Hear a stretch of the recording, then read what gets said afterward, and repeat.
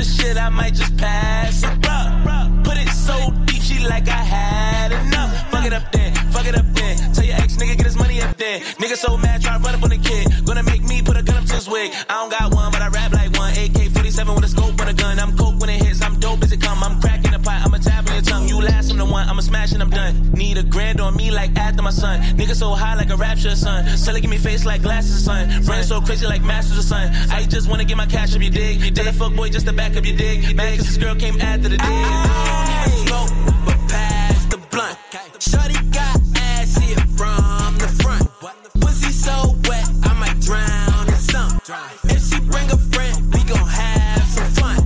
I don't even smoke. I don't even smoke. I don't even smoke. I don't even smoke, but pass the blunt. I don't even smoke, but I've been low for days. Need me a chick who gon' go both ways. And I'm stacking chips like Frito-Lays. If my nigga got a better bitch, hold up, we should trade. I don't even smoke, but I'm smoking again. Hit the blunt now, coughing and shit. I hope I see a meal before I see a coughing and shit. I'm so deep down the throat, she threw up both of the dig. And she kept going, flow so potent. I bitcoins, you get tokens. I got drive, they don't tow it. I got waves like an ocean. You had your chance, why you blow it? I CPS, keep one eye open. I heard your track, you must be joking. My pocket's broke, but I can't be broken. Ay, I don't even smoke, but pass the blunt. God damn. Oh man, oh man, oh man. We are back. Midnight Climax. Fuck. Oh shit. Oh, we fucked that up already. Alright, goddamn, we just did it. Midnight Climax, we're back at it. It's your host, Ryan, and my co-host, my best friend, internet's #1 cam girl, Alex. How you doing? Hey, what's up? Not a cam girl, but how are you? Hey man, whatever floats your boat. I don't know what your premium subscribers are doing these days, but whatever they want to call you, whatever your fan base is going by now, that's fine by me, man. Yeah, not a cam girl, but that's we'll work with it. Well, whatever the politically correct term is, I'm fine with that. So, what? This has been a busy week. Like I said, we're finally kind of caught up timeline-wise with the podcast. We had like a huge backlog of stuff we were just kind of wading through and just seeing if it worked, and just me like learning editing in just the worst way. I was like speeding up tracks. I was just fucking with the audio. I think the theme of the show is really just going to be what we said last week. Is just I am not a professional in any sense. But what's been going on for you this week, man? What's going on? It's just been going to work. Went hiking last weekend. Really not much. It's been a pretty chill week so far. Yeah, man. Absolutely. Yeah, for me, I think I've just been trying to keep up with work, trying to, just generally stay employed, just do all the stuff I got to do, exciting shit. So I think today I guess the hot ticket, hot button news thing is really just going to be just politics. We avoided it for the longest time, but I think it's about time we step into. My whole shit's been fucking up. See, I spend all this money on a goddamn soundboard, and I can't even get my. Oh, here we go. Yes. I've been looking for that air horn for far too long. But anyways, yeah. So we're gonna talk about finally politics. It took us 9 episodes to actually kind of like dig into some stuff, but I mean, it's kind of the only thing you can talk about for now. What's been going on? Oh, the VP thing. How did we not touch on that? Kamala Harris. Congrats to Kamala Harris, first black VP, female running mate, whatever it is. This is a big stepping stone. This is a big good or bad if you're against her politics, if you're for her politics. It's I don't know. I would say some sort of progress, forwards, backwards, whatever you want. We're moving, What any opening, any hot takes, any quick lines for Kamala? What do you think of the nomination? I mean, it's really interesting. She's half Indian, half Jamaican. Both of her parents are immigrants, women of color. So, I mean, that's a first in terms of being the vice presidential candidate for a major party in the United States. At the same time, she's got a pretty controversial past, their work as a district attorney and attorney general. There's a New York Times opinion piece discussing about what she's done, basically how she handled some cases in terms of maybe evidence that could have potentially cleared the name of some people. But yeah, I mean, interesting to take a look at. We'll see if that I don't think that's going to have an effect. I mean, most people aren't even bringing it up anymore, but yeah, the discussion has really changed. We see as this kind of unfolds a little bit, I should start by saying, obviously, her background as a woman of color from immigrant parents and all that stuff, it's a huge accomplishment, but obviously she's a lot bigger than just her demographic, just her fact that she's a woman, just the fact that she's mixed race, black, Indian, stuff like that. But it's very interesting, just kind of the way this nomination came about. All her credentials aside, in March, we actually heard from Biden while he was still in the running to even win this nomination. He said, "Oh, if I get the nomination for president, I can tell you that my vice president, whoever that will be, is going to be a woman." So right off the bat, he kind of made some weird kind of like qualification for just the demographics of whatever that job is. And people could take multiple kind of things from that. Like, one, that he's actively trying to put a new face in that role, and he's actively trying to take a step in like a more progressive direction. Sure. There's also people that are saying like, oh, him just picking her because she's a woman is an issue in itself, and what does that have to do with her job? Like, obviously, yeah, she's been a career politician. She had work as a AG. She had work as the district attorney. She had work in politics clearly before this. She didn't just step off. But we're seeing now that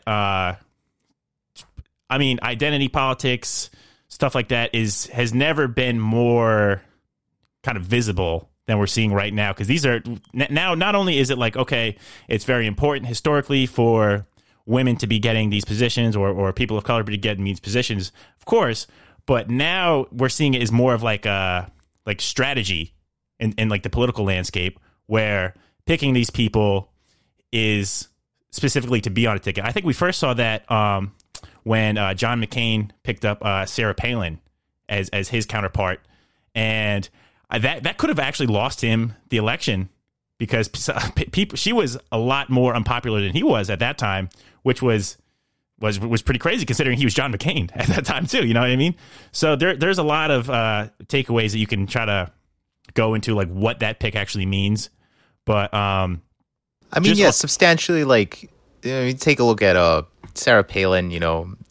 Choosing a woman for the sake of choosing a woman is like saying like, all right, well, I'm going to choose a woman as my running mate, correct?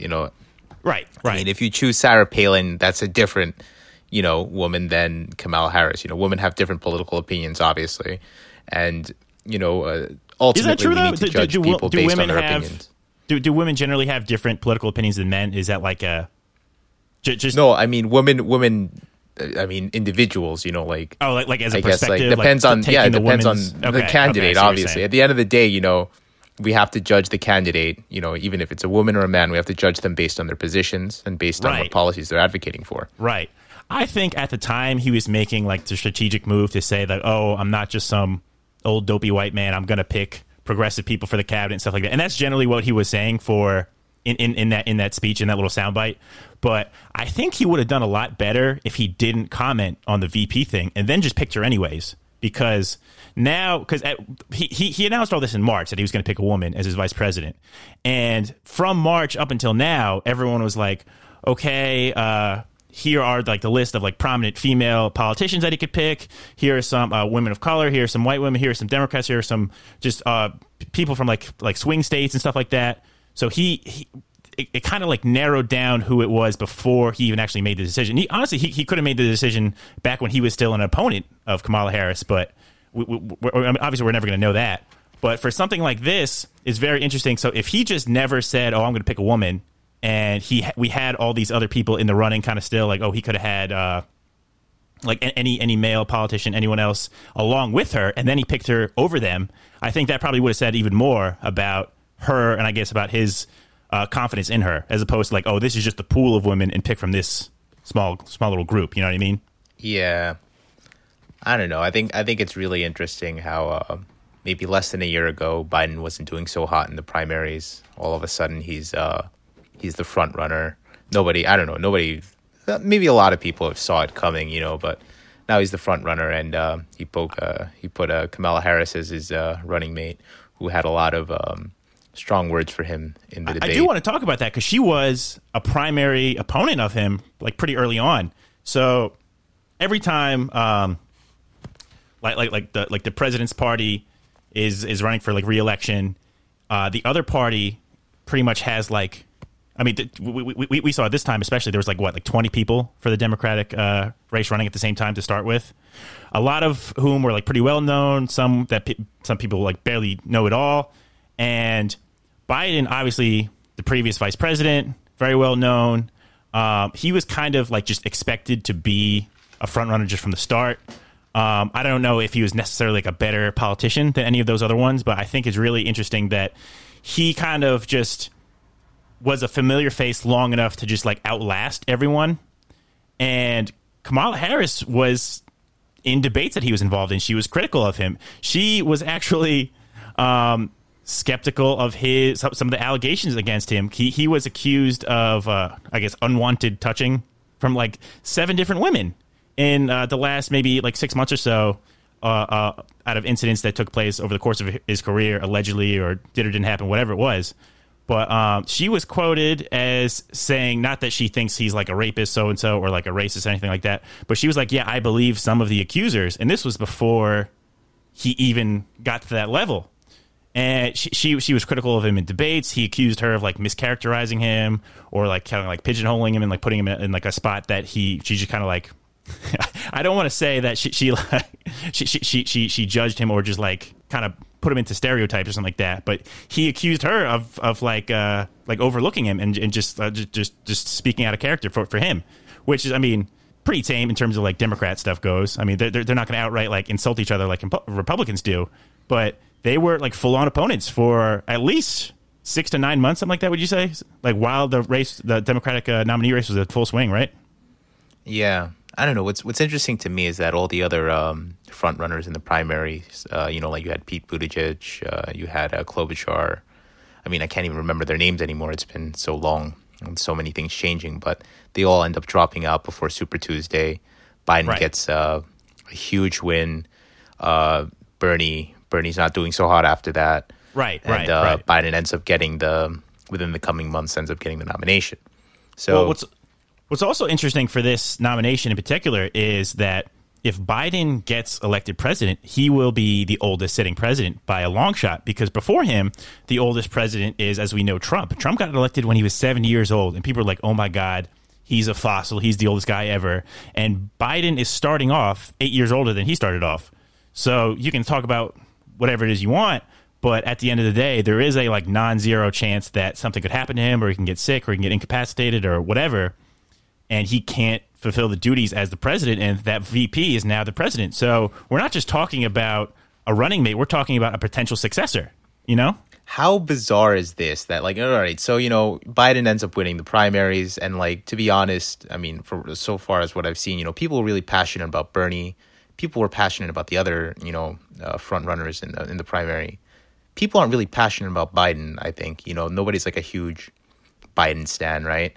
And it's just, I don't know. It's pretty interesting how like everybody's like, oh, now Kamala Harris is the vice president. Huge media attention for Kamala Harris, and for a while it was like it's the Kamala Harris campaign. Like we're voting for Kamala Harris, but I mean we're shifting attention back to Biden in the media coverage slowly, but at the same time, I don't think interesting is the right word. I think infuriating is the right word, because no matter what side of the politics you fall on, we're talking about ever since Biden got the nomination for the Democratic guy, the number one dude, he's the front runner, he's going to be who they put against Trump. Ever since he won, like clearly won, they were like, okay, well, there were so many like qualifiers. They're like, okay, well, he's not our favorite, he's got some qualities we don't like, he's got some allegations, he's got whatever, but he's not Trump, or it's what we need right now, or it's important right now. So he's a good guy. He's got a good heart. At least he's not Trump, which you can say for literally every single person in the country except Trump. Because, yeah, I mean, technically Mike Pence isn't Trump. technically Donald Trump Jr. isn't Trump. Like, that's such a bad... Melania Trump is not Trump. Right. Like, that's such a bad way to, like, qualify someone to be the leader of the free world. It's absolutely asinine that that's what they're going on. Like, oh, anyone but Trump. I'm like, just the fact that we even have to have this discussion. They're like, yeah, I guess Trump against anyone, you wouldn't want that. But you also said the same thing 4 years ago, and that didn't work out then. And I think Hillary really, I mean, could take a lot of blame for this, because she was probably the only person that could have lost to a guy like Trump, because she took such a huge lead, at least as far as the media was concerned and as far as like the general public was concerned. Because like leading up to the 2016 election, what was everyone saying? Like 9 out of 10 chance that she was going to win. Like there's people were like sitting back, not worried at all. And part of that is people showing up to the polls. Part of that was people like kind of like, I don't know, just sleeping on them or just media coverage messing up. But a lot of that is like, they're like, oh, obviously we don't like this guy, so anyone else will do. And clearly we're finding out more and more that that's not the case. Every kind of candidate has to stand on their own. Being elected because you're not the other guy, it's not a reason to get elected, whether you like him or not. You know what I mean? Yeah, it's just a weak position to run on. Basically, like, hey, you're not Trump. Rather than like, what are you going to do for the country, or I guess your positions. I feel like a lot of people don't even know what, you know. Yeah, I mean, like, sure, a lot of like Biden's positions have gone a little more to, I guess he's made some statements would sound like he's made some compromises with. Well, do you know any like camp, Biden-centric or Biden-specific policies that he's taken? I mean, obviously he's on the Democratic ticket. He's going to follow most of what his party does. But do you know any policies individually that he's pushing? Really? I mean, I haven't followed politics like super closely or this election super closely. But what is his? Do we know what his like big standout feature is that his contemporaries didn't have, like Warren didn't have, or like just the other like Harris didn't have at the time when she was running? Like, is there one, or is he just going to toe the line the same way every other party leader is going to toe their line? I mean, like, that's an interesting point. Compare that to maybe Bernie Sanders or Elizabeth Warren talking about student loan forgiveness was a huge one. Bernie Sanders or talking even if you want to go the other Medicare way, for all. Yeah, right. If you want to go the other way and say Trump was, I mean, he talked about a wall that still hasn't gone up for 2 years. He was like, yep, I'm going to build a wall. Mexico's going to pay for it. He had a bold-faced like lie, or just something that he wanted to happen and didn't happen, as in pretty much his entire platform. And when people thought of Trump, they thought of the wall, or they just thought of him as the celebrity. But he was very distinct from the other candidates on the Republican race. You know what I mean? So it's not like people were like, oh, he's the last one. No, he was. There was a very clear race for the Republican nominee in 2016, and he like insulted his way to the top. He was on the news every single day. He was the most well-known face there by a long shot. He took up so much screen time. He barely even had to pay for advertisements because, like I said, he was on the news every single day. He was trending every single day, and you don't need to spend money like quotable when you're winning. Stuff, yeah, like literally every day. So Biden just simply outlasting all the other candidates. It's frightening because we just really don't know as much about him as we want to know, because there are other people like Bernie Sanders had a lot of policies that he was behind, that he was trying to push or he's trying to bring in. He was known as like the socialist candidate, which isn't even really true if you consider like European countries or other like westernized countries that are like far more liberal than even our most liberal people are. So, but he was very distinct, and he had I don't know. I mean, that might be more divisive. I guess maybe Biden's strength is that he's just like the least offensive or the least polarizing out of the rest of them. But like I said, it's more of like a vanilla kind of like excuse than, oh, this is our guy, this is who we want, he's the best of the best, he beat all these other guys. I think he just kind of like stuck around. You know what I mean? Yeah, I don't know. It was just like, I don't know, all the candidates like sacrificing themselves for the Biden win. And there were like, I mean, in the weeks prior to that, there were like certain think tanks which were proposing that all the candidates should unite behind Biden because that will be more of a centrist candidate rather than Bernie Sanders. I mean, they're looking out for their own interests ultimately. Right. Well, Biden's been in politics for what, I think it was like 47 years, like since he was like 30 years old. The first time he ran for president was in 1988. and he dropped out of the race because he was being accused of plagiarizing. So, like, he didn't even have his own personality then. He wasn't making his own speeches and, like, jumping on his own platform. Then he was, like, taking speeches from, like, I think it was, like, British guys or, like, old Kennedy speeches or something like that. But that's what cost him the race in 1988. Speaking it's crazy. of speeches, have you heard his DNC speech? I have a little experience with I'll say the atmosphere around that, but you probably know more than I do about the actual speech because I was kind of a little tied up at the time. So go ahead with what we got. Yeah, I haven't really like listened to it. I've read the transcript. Fairly quickly, but it's really funny. All of these. He refers to himself as an ally of the light, not the darkness. That is superb. There's a part in the speech where he says, quote, "For love is more powerful than hate, hope is more powerful than fear, and light is more powerful than dark." So, I mean, he's really setting himself up to be like a Disney protagonist or he's a Jedi. A Jedi Knight. I love it. He's a Jedi Knight, yeah. I mean, so I heard, I didn't hear the actual speech. I heard like reviews of the speech. People are saying it's like one of the best Joe Biden speeches, I guess, that he's ever made. But like I said, this is also Joe Biden we're talking about. He talked about like his leg hair in the primaries. Like he had like weird old speeches from like when he was a child in like the 30s. I don't know. Like we really don't know too much about this guy. We're really, I wouldn't say we don't. I mean, obviously there's people who are a lot more informed, a lot more educated than you and I. But I think just the general consensus of Joe Biden is really just he lasted the longest, and he's the guy. So everyone's kind of like just turning a heel toe and like, all right, we got to just back him 100%. We can't have Trump win. Oh, well, that's the other thing. So there's a huge I have a huge problem with Democratic National Convention, Republican National Convention. As we're recording this, a little inside baseball, we are recording this, what is this, Wednesday? This is during like the middle of the Republican National Convention.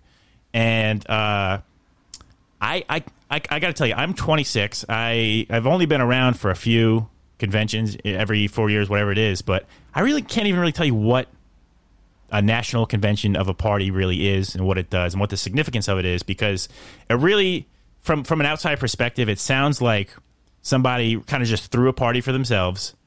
They got all their friends together. They start patting themselves on the back. They start clapping for themselves. This is not a place where anyone's like winning new votes. This is not a place where we're making strides or we're finding out what people's platforms are. Pretty much we had a couple nominations. We had Kamala do her acceptance speech of the VP. We had Biden do his exception speech of the presidential ticket.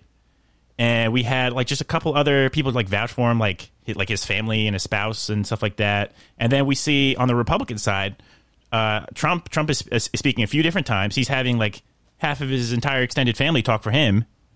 And I don't know what any of this is for. Like who is supposed to be watching this? And I'm like, oh, great. This is what we need. More people congratulating themselves on whatever this election is going to actually be. I don't really know. Who's watching the convention, honestly? Are there any swing voters watching the convention? I feel like swing voters who is on aren't the fence? interested in watching the convention. Who's on the fence? Like, we should really figure out who the candidate's going to be. Like, that's got to be a very interesting... Because I know there's someone... I mean, this is a very polarized country politically. Like, people are very hard one way or hard the other way. But there's got to be someone like, let's see what's on television tonight. Oh, Joe Biden is speaking tonight. I've decided who I'm going to vote for. Maybe it'll be him. I think Trump's on in a couple of days. We can kind of compare both. Like it's such a, like I said, I just don't know who the audience of something like this would be. No, people aren't watching what's like the speech. People are watching the media coverage of this speech. They're listening for sound bites, But I mean, at the end of the day, I think most people, maybe the majority of people, have made up their minds already, and I'm pretty sure there are maybe like a few people who. Right. Yeah. So I don't know. I think. I should give a little background. So for the Democratic National Convention, they had the interesting idea, with all the COVID restrictions and quarantines and social distancing and stuff like that. They had the brilliant idea to, instead of doing one singular kind of in-person national convention where everyone's together in like a big stadium and they clap and they high five and they kiss babies and all that stuff, they had like a series of remote tapings that kind of came into a singular program that was like directed and kind of put together as if it's like a cohesive thing. So I think originally the whole thing was supposed to take place in Milwaukee if everything was done the right way and there was no virus, so-and-so. But part of it was in Milwaukee, part of it was in other states. Most of it was done like over Zoom or Skype or whatever the filming medium that they're using is. And Joe Biden actually gave his acceptance speech in Delaware, in Wilmington, like around where I am. So I forgot that it was happening because we had some stuff going on at work and I got a little tied up. Whatever. I mean, I wasn't really going to watch it anyways. I'm not the guy to be like getting popcorn and cheering for these people anyways. But so we thought it was like the Chase Center, which is like a big kind of like stadium that he was going to do it at, but that didn't make any sense because it was going to be for an audience of no one. So I think it was like a convention, like a small convention center outside of the Chase Center or like just in that region.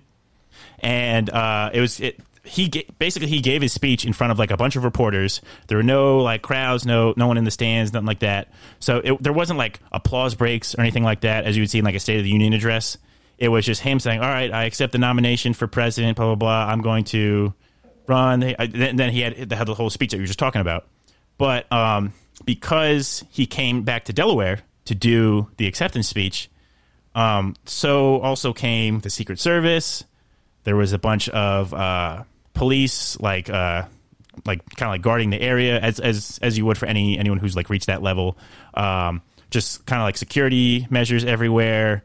Of course, all that was followed by demonstrations from both Republican side and the Democrat side. But it's very interesting because my question to you, Alex, is: do you think it's a better idea to have just one convention center where everyone's like trading germs, or kind of 30 small conventions where, just mind you, anywhere any of these things are going on, there is a tailgate outside of wherever that Skype interview is? Because I'll give you my experience. So I forgot it was going on. I was going to drop off food to somebody. So I was kind of just driving through the area. I forgot about it. I was stopped by a blockade of police and Secret Service, like alongside each other. And the street I was trying to go down was like in the middle of all this stuff.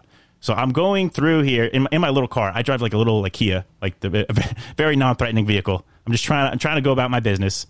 I get stopped by the Secret Service, and I roll down my window and I say, "Hey, I don't want any part of whatever this is. Can I just? Is there a way for me to just kind of like drive through and just get to this restaurant?" And they're very nice. They're very friendly. They're like, yeah, go ahead. Just knock yourself out. And obviously everyone's very guarded at the time because as soon as I passed that guy, I drove through probably like one of the biggest tailgate / protest thing I've ever seen. Because there was a ton of Trump supporters. They had these huge vans with like billboards on the side of just like saying like bad things about Biden and just like weird pictures of him being creepy and stuff on the side. They're all like cheering and like waving Trump flags. And I drove through here. I'm like, is this what's like it's going on everywhere? Like for all of these interviews, because it's got to be strange because like I said, instead of just one like DNC big like stadium event, it's like a bunch of little tiny ones. Because like the amount of people is still pretty similar. There's a ton of people there. And then when Biden finished his speech, there were fireworks. And then all of his supporters were there celebrating in the streets, too.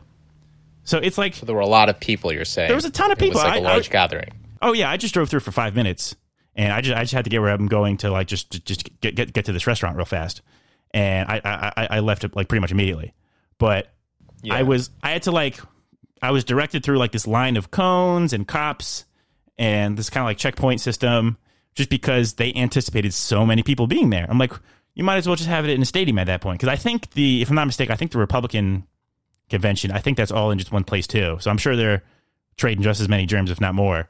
But like, I don't really understand why in this day and age we're still doing something like that. And it doesn't really make sense to me, like what the need for that is. Is it really just like a song and dance that's like a ceremonial thing? Or is it beneficial to the election in any way? I mean, it's ceremonial, it looks like, you know. I mean, we know how it's going to go. We know who's going to be the front runner. I mean, if it was a contested convention, then I could see the added value, you know. Is But anyone I mean, losing it's a media votes at that platform stage? for people to make their acceptance speeches, basically. Right. I mean, I guess. But I mean, at that level, they have enough publicity where they can be on TV whenever they want, at any time of day, any day of the week. So once you got to that, Well, I mean, it is like an event, you know. I mean, the way it's going to work is that there has to be like an event to cover, you know. Biden's not just going to. I mean, well, Biden could potentially just go and say, "Hey, I'm going to speak in front of my House media. Come cover this." But right, it an seems event like like the DNC is going to get more coverage naturally. Right, like I said, it seems like each respective party just like threw themselves a party. Like it's just like, yay, celebrate me, I did it, congratulations to me. Because I mean, obviously they wanted people to be socially distanced and this and that, but then why did you have fireworks? And then why did you have set it up for like a tailgate event? Back to Biden's speech. Honestly, there was really some interesting things he said. So he said, "quote Winning it for the generous among us, not the selfish. Winning it for the workers who keep the country going, not just a privileged few at the top. Winning it for those communities who have known the injustice of, quote, knee on the neck, unquote. For all the young people who have known only an America of rising inequity and shrinking opportunity." He says at another part of his speech, quote, "Because we don't need a tax code that rewards wealth more than it rewards work. I'm not looking to punish anyone, far from it. But it's long past time the wealthiest people and the biggest corporations in this country paid their fair share," unquote. So his tone is really different than when he's speaking to wealthy donors. It was reported in June of last year that Biden addressed a room of wealthy donors in New York's Carlyle Hotel and assured them that, quote, nothing would fundamentally change, unquote. Or I might be paraphrasing there. But yeah, I mean, what's the case here, you know? I don't know. I mean, I don't know what to take from a speech like that because they all seem just like vague enough to, I don't know. Apparently I read he didn't even address Trump by name. He would just keep referring to him as the current president, which is fine too. Like people are drawing so many like hidden meanings and stuff from all these like the stuff he's saying, like, oh, how he's addressing the rich people, how he's talking about the poor people. I'm really, like I said, I'm really interested to see if he's actually going to lean towards a specific policy, like, oh, if I'm president, I'm going to do this. Because every Democratic guy's like, yeah, we're going to take stuff away from the big corporations or that we're going to tax the richest people more. But a lot of times they don't speak to any specific bill that they want to bring with them. They don't really speak to any immediate legislation that they want to bring with them. And it's the same thing on the Republican side. Like, yeah, we want to make sure things are good for the working man, or we want to help out small businesses. But like, they're not really talking about anything specific either. Especially in those speeches, because like something like a State of the Union address, that's another kind of speech where they're like, "Yep, another year, we knocked it out of the park. We did great, awesome, everybody, good job, keep it up. I'm doing great. See you later." Like that's how they all are. It's not just like a Trump specific thing or Obama specific thing. It feels too ceremonial to me because it's almost talking about nothing. Yeah. But all right, I don't know. I think it's just I'm in such a weird headspace because, like I said, we've been just smacked in the face by just like news so much in the last pretty much all year, but it's definitely kind of like reached like a boiling point where it's kind of all just coming together, and it's just too much. It's overwhelming, just nonsense.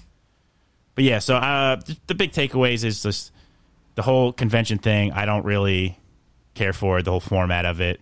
Kamala Harris, love her, hate her. She got like all these candidates have their own histories. Like I said, she was like a district attorney for a while. She was very hard on crime. She was like a prosecutor, and she was very she was like one of those like three strikes prosecutors, and like she I'm sure she put people away for life. She was in trouble for the whole working with like truancy crime cases where she would like prosecute parents of kids that skip school, and people were very critical of her for that, at least with her own party. I'm sure she would have done great as a Republican with that whole shtick, but her biggest quote as like a DA was saying it is not progressive to be soft on crime, which is like super hardline conservative, which is very interesting. I mean, like she was kind of like, I don't know, between being a quote unquote progressive and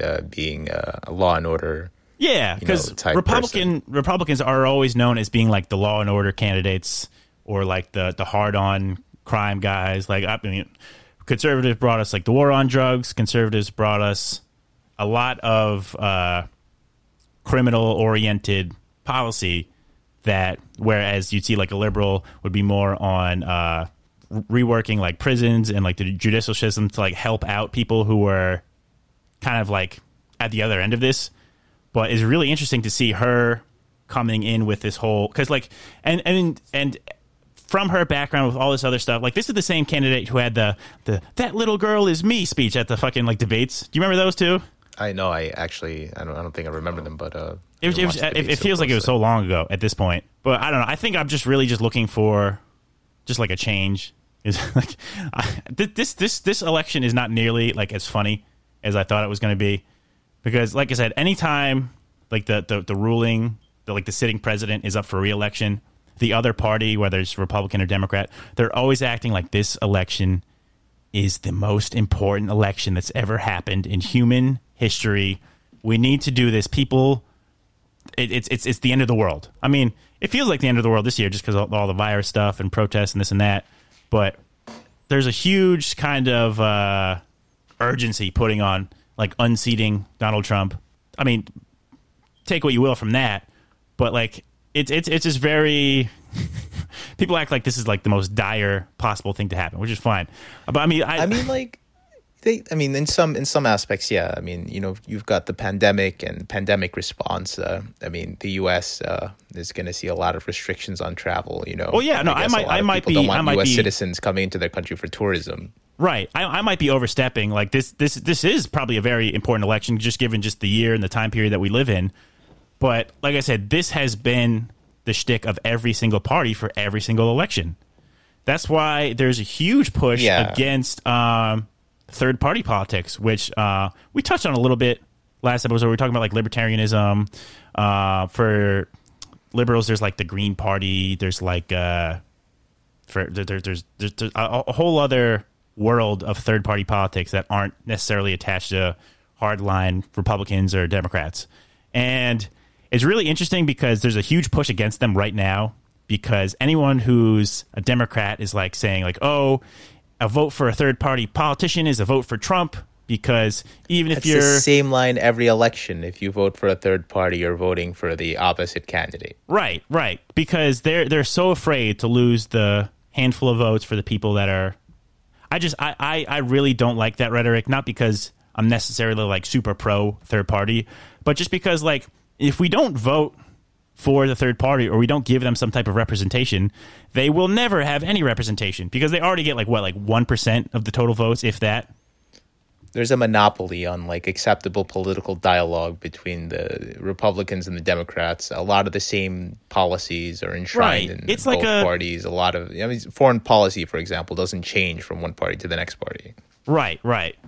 They're like, so if every election we're talking about, oh, if you vote third party, it takes away from like your closest like majority vote. It takes away from like Biden if you're a Democrat, or it takes away from Trump if you're a conservative.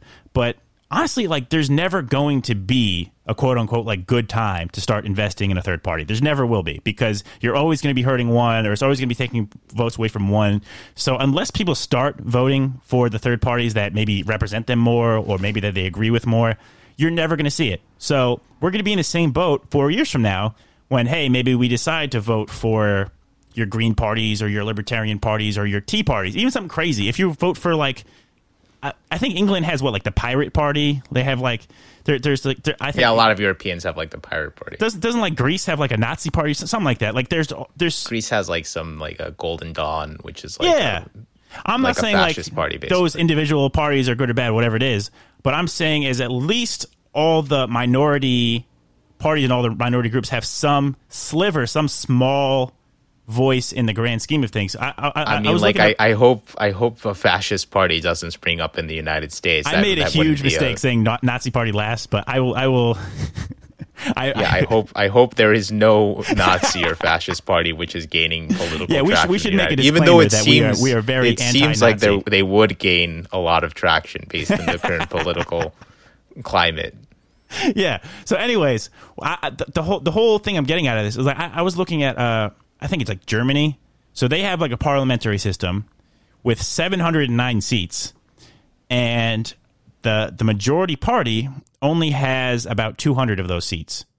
So the rest of it is split between 6 other parties. So there are 7 large political parties in Germany that are all have at least some form of representation in everyday politics in their parliament. And obviously, like, majorities will stand out. Some of them will take over. Some of them will be the sitting leader, whatever it is.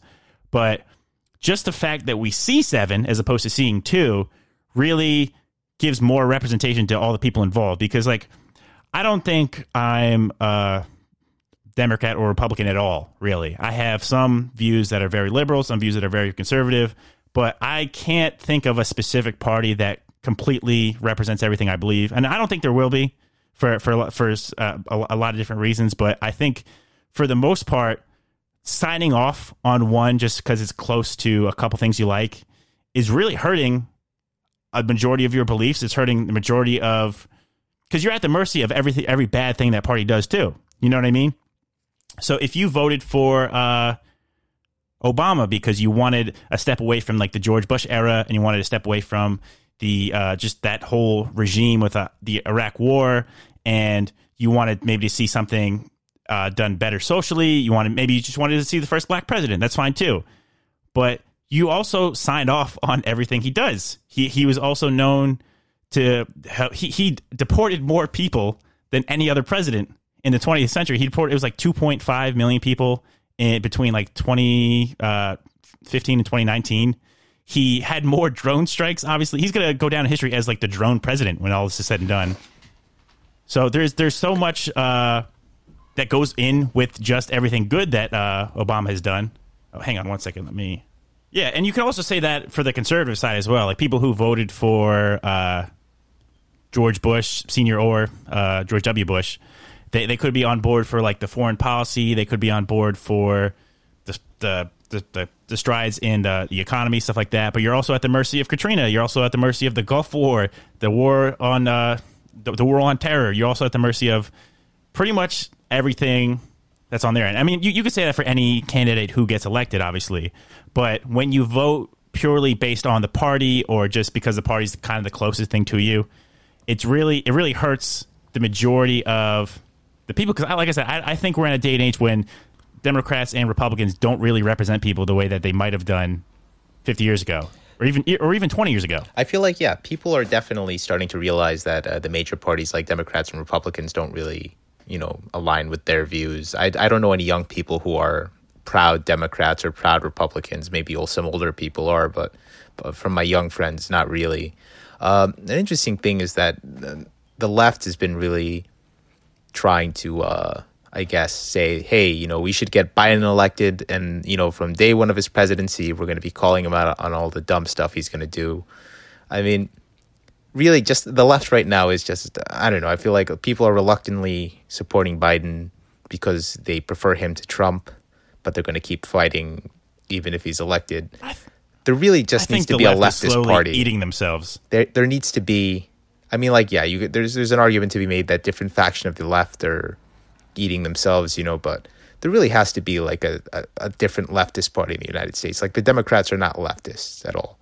There has to be like, I don't know, I guess all the people who are left. You're talking about a further left than the Democratic Party is. Yeah, like all the people who are left of Democrat, should probably start making a party based on what they can agree about. But then again, I don't know, Alex. You should be careful what you say, because you're talking about maybe another third party, and that's divisive. Because I assume both of the factions you're talking about are very anti-Trump right now, or both of the factions you're talking about are maybe very anti-conservative. But wouldn't you say those votes might go better together? Well, which is fucking another stupid argument. Well, yeah, I mean, the Democrats are going to make the argument that say, hey, if you don't vote for Biden, you're voting for Trump. Yeah, they're like, yeah, if it's like it's a shit sandwich either way, but bite our end of it because it's slightly less shitty. I mean, we could make the argument, hey, but I'm not voting for Trump, therefore I am voting for Biden. Well, I would say math disagrees with you there, just because just because for him to lose, he has to have less votes than whoever the winner is, and if the winner does not have, I guess, those votes, then it's like people like blamed was it Ralph Nader for what's his name, Al Gore losing in, was it 2004? Yeah. Nader was blamed, or 2000 was I don't remember. No. was 2000, 2000 right? was John. Wasn't it 2004 was John Ralph Kerry. Nader? 2000 was Al Gore. He ran again, There probably. we I think go. he ran like twice in a row for the Green Party, right? Ralph Nader ran like 4 times. He's the best. Yeah.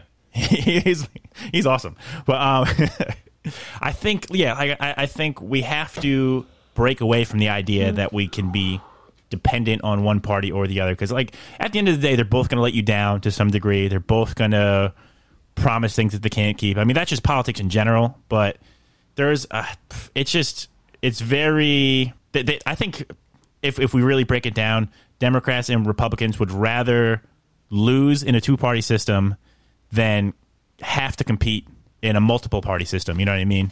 Oh, for sure. I really think that, I don't know. I think the Democrats, I don't know. I really feel that if Bernie was the front runner right now, we'd have a completely different landscape. Even though I will admit Joe Biden has a better chance right now than he did maybe when he was getting the nomination. I feel like things have not been going well for Trump. Trump's in a more difficult position. That's fair. But yeah, when he first got it, I when was like, yeah, this is going to be a shit show. Trump is going to destroy him in the debates.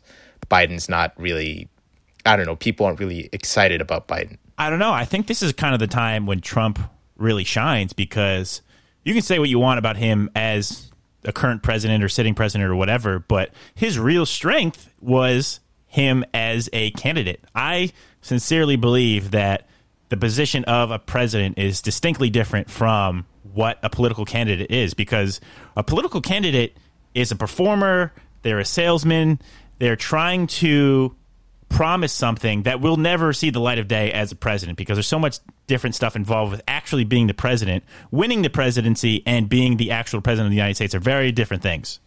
So we have people that could be weak candidates who would make great presidents, and you would never know because they'll never reach that height.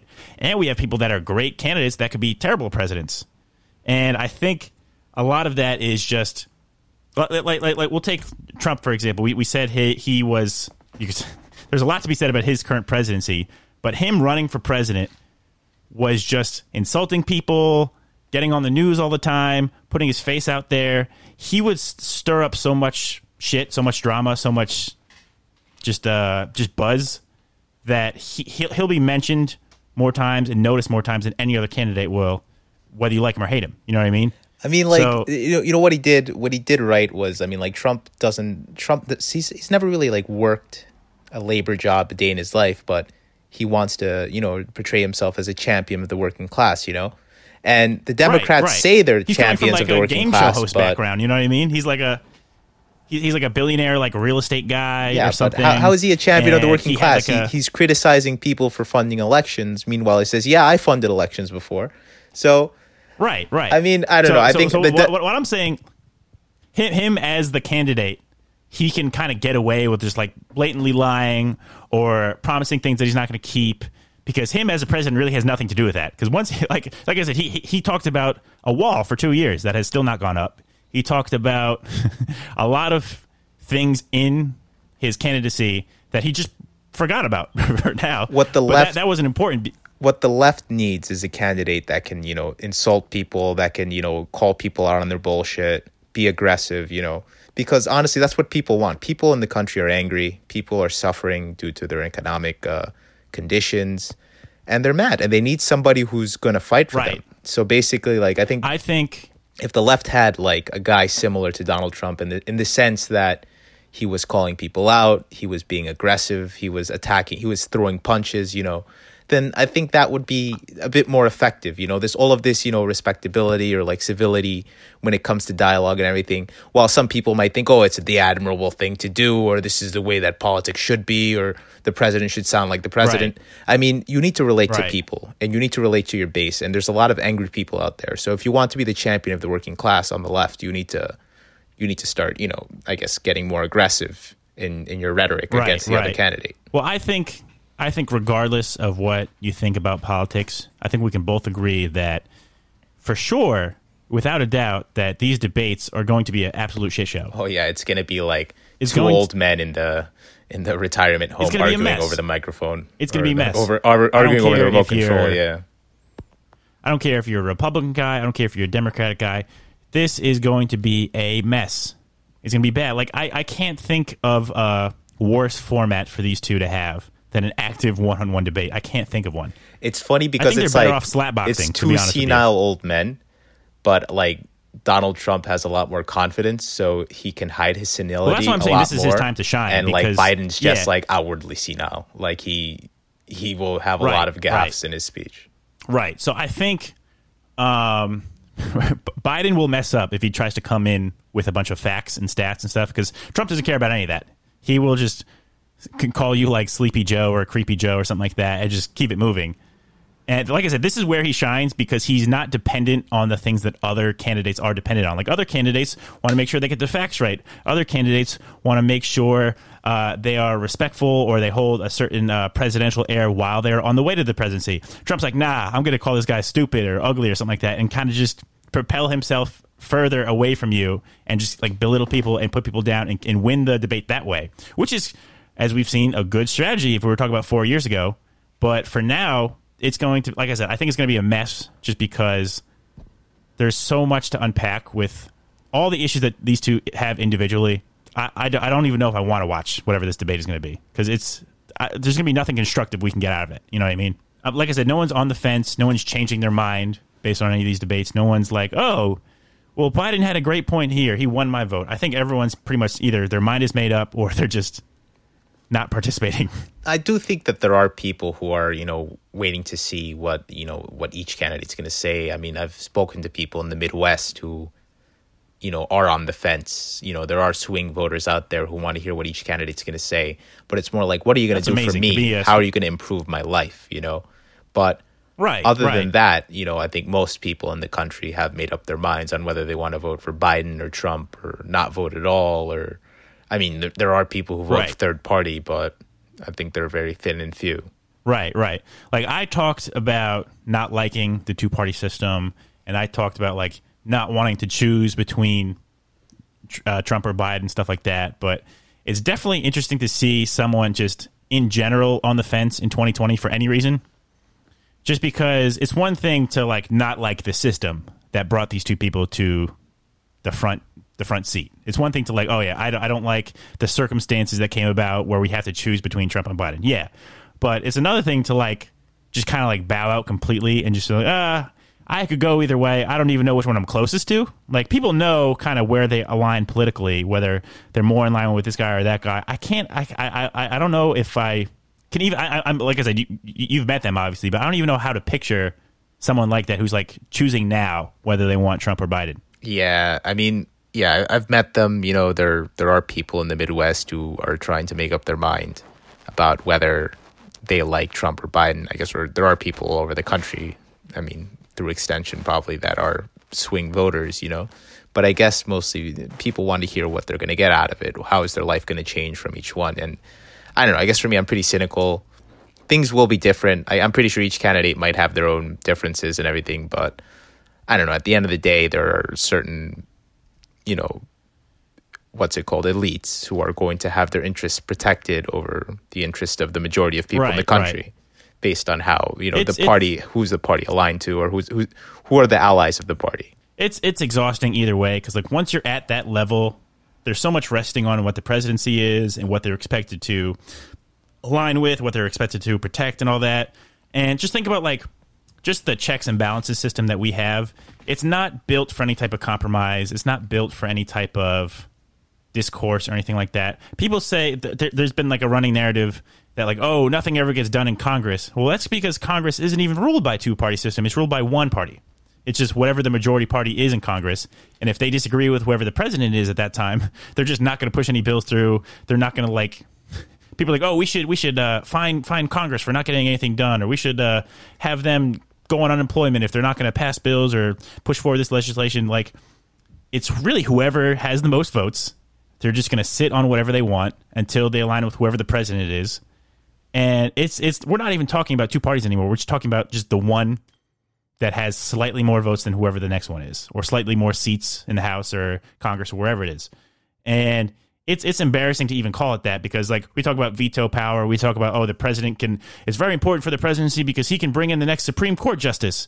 And even that's crazy too, because we don't just have quote unquote impartial judges now. We have conservative leaning judges, we have liberal leaning judges, which I don't even think that should be ethically a thing. If you're a judge, you should be about as impartial as you can get.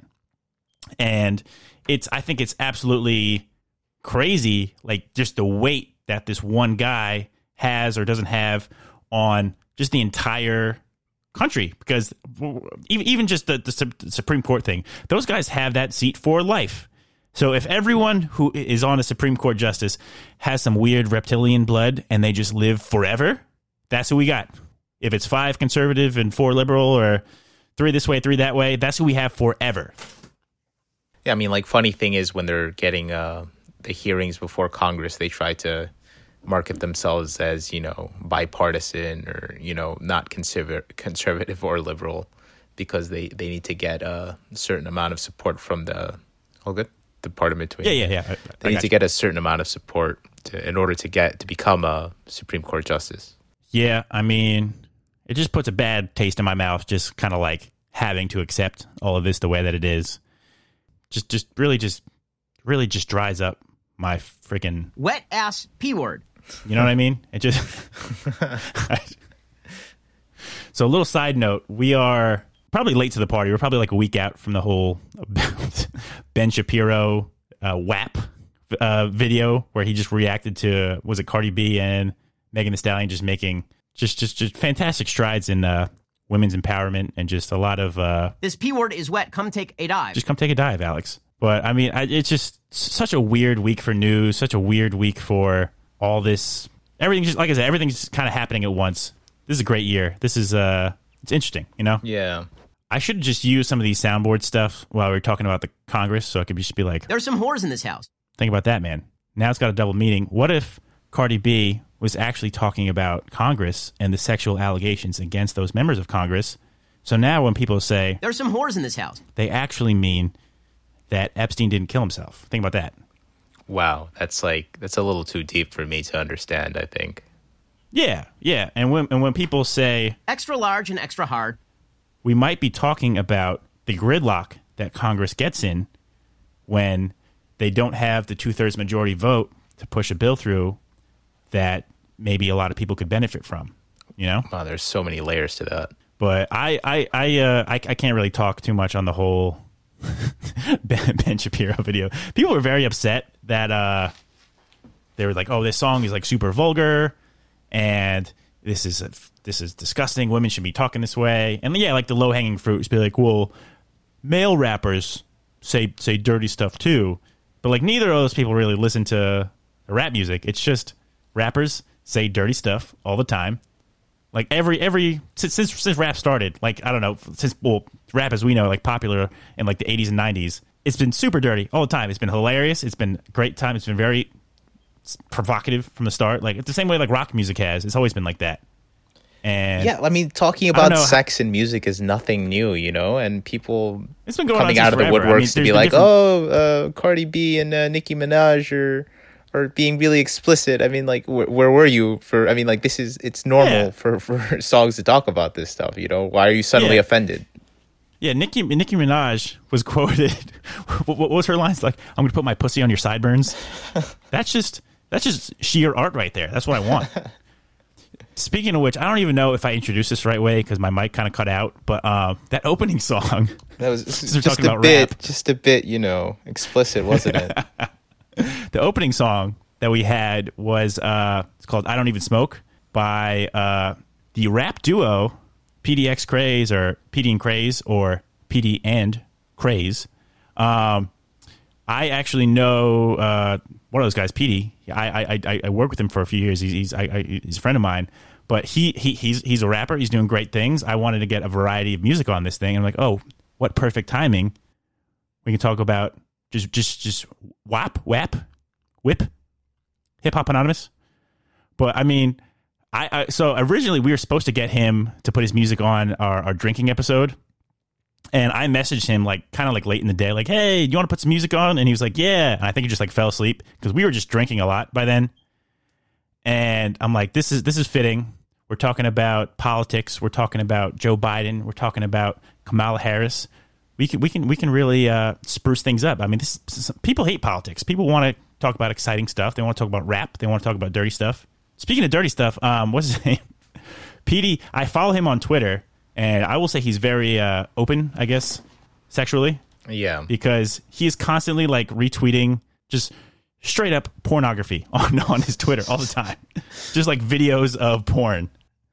And I think he is just representative of a lot of other artists in his field. Maybe Wet Ass Pussy really is on the mind a lot, and they just have to get it out into song form, you know? I think it's great because I'm never like seeking this stuff out, especially like on Twitter. So I'll be like out going to the grocery store or something like that, and I'll be like, oh my God, that is hardcore sex. On Twitter, he's like, yep, it's one of those mornings. I'm like, no, it's not. No, it's not one of those mornings. I feel like, dude, I'm at the grocery store. You can't put this stuff on Twitter right now. Yeah, man. I don't know, man. Who's posting that stuff on social media? I think you were talking to me about this before. Like we were talking about like they have like porn videos now, and there's like a share option. Yeah, like who's first of all, like why do porn videos have a share option, right? Who wants to share that onto their social media? Yeah, man. I think it's really interesting because like it should be an end your career button, basically. Yeah, they're so confident in their product. They're like, oh yeah, not only are you going to like this video, but you're going to want to show this to all your buddies, which is going to be interesting. But yeah, speaking of politicians, there are a lot of politicians that got like in trouble for like liking these weird pornography like videos and stuff on Twitter. And like, yeah, people could see that. This is like your public Twitter account or like whatever the Twitter account you're using for like to tweet out like candidacy stuff and like the office and all that stuff. So it's really, I guess it's like another old man trait. Like people think the internet isn't real and people can't see what you're doing on the internet. Like it's just like, it'll be like 3 a.m. like old politicians are like liking all these videos. And that could have been retweeted by our boy Petey. Old dudes who can't use the internet are just, it's great, honestly. Just liking the worst things, retweeting the worst things, not knowing how to use Google, typing in questions onto their tweet feed. Yeah. But I don't know. This whole week has been just heavy. Wanted to lighten the mood a little bit with some just dirty stuff, you know? Wet ass P word. You know what I mean? Yeah. This P word is wet. Come take a dive. That's what we all need right now. We need to take a dive. A leap of faith, if you will. To choose between the light and the dark, as Joe Biden was saying. What does that P stand for, huh? What is the P word? So, there's an explicit version of the song, and maybe for today, there's a clean version. It's politics, right? And then there's the Ben Shapiro version, where you can just say P word. P stands for progressive, ideological. I have no idea. I can't finish that. But wet ass P word. I think I like his version better. I think I don't want to just side with the white man on this one, but I'm very. I think it's so awkward and weird that it really works for me. There's some whores in this house. Indeed. But I don't know, man. This episode is fucking dense. Not just talking about like lengthwise, just a lot to digest. Politics are fucked, man. I'm over it. We need a light one next week. We gotta bring down some of the tension, you know? Yeah. What do you think about this one? I think we're good. I think we made good use of Ben Shapiro's uncomfortable nature with his sexuality. I disagree. I don't think we used it enough. We should have utilized it throughout. Possibly failing marriage. Good look into that. I don't know. I don't know too much about him, like personally. I don't follow any of his stuff or anything. I just really like that video, and I put it on a soundboard, so now it's immortalized forever. But on that note, I think we could probably start wrapping this up. We didn't talk about anything. We didn't talk about our social media stuff. If you think Alex and I are dumb or we're wrong in any stuff we're saying, we welcome it. We'd actually like you to reach out and comment to us. You can email us at themidnightclimax@gmail.com. Honestly, if it's really good or it's really biting, provocative stuff, we can put it on the show. You can try to debate us or whatever. Or you can try to make comments or add to the conversation. Or if we think you're really great and we think we can try to reach out to you, maybe we can have you on the show. You could be a guest on the show and just call us both stupid. That would be great too. But I am very open to the idea that Alex and I are full of shit. So any disclaimers there, I'm sure. But yeah, email us at themidnightclimax@gmail.com. Like us on Facebook. Follow us on Twitter at Climax Midnight. Follow Alex and his Wet ass P word. just all over the internet. He's kind of just been on a rampage, just parading his No, his videos and pictures there are no videos of me on the internet. and his No, genitalia and various. This is false. So we talked last week about a little bit of the possible like provocative nature of politicians going on. It's really a front to just hide from Alex and his really just sexual liberation. He's blossoming as a performer, I would say. That's false. I'm in no way a performer involved in such practices. Indeed. I don't know. I'll play back the tape. I'll have to see it for myself. But otherwise, I think that's about it for now. We are going to continue with the Petey and Craze little rampage here. We got another song for you. He sent me this one, so I can't really. This wasn't one I picked. It's a great song, but it is called "Broke N-Word Anthem," and I think it's delightful. I will say that. But otherwise, this is me and Alex. This is Midnight Climax, and we will see you. Where is this? Yeah, I think we'll just see you around, man. Take care.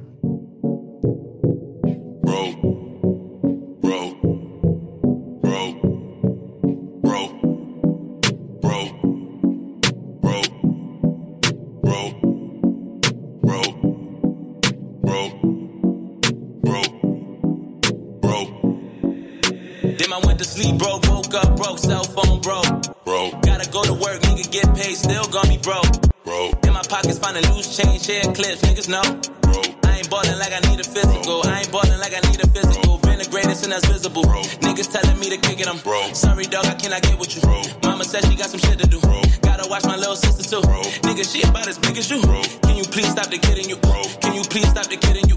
Broke nigga get paid, broke nigga get paid, broke nigga get paid, broke nigga broke nigga broke nigga get paid, broke nigga get paid, broke nigga get paid, broke nigga broke nigga get paid, broke nigga get paid, broke nigga get paid, broke nigga broke nigga get paid, broke nigga get paid, broke nigga get paid, broke nigga broke. Chain broke, wrist broke, click broke, whip broke, shit broke. Bitch broke, I'm broke, they broke, we broke, stay broke. Rich niggas go to sleep, obviously broke niggas stay woke. I do not give a fuck, my dick broke. That water in my Kool-Aid, but Fiji and Poland Spring. Been broke, shit feel normal, but one day they gon' know my name. One day I'ma be the king. Shorty said she want a wedding ring. Funny cause I can't afford a thing, and I don't even really want a thing, but broke nigga get paid, broke nigga get paid.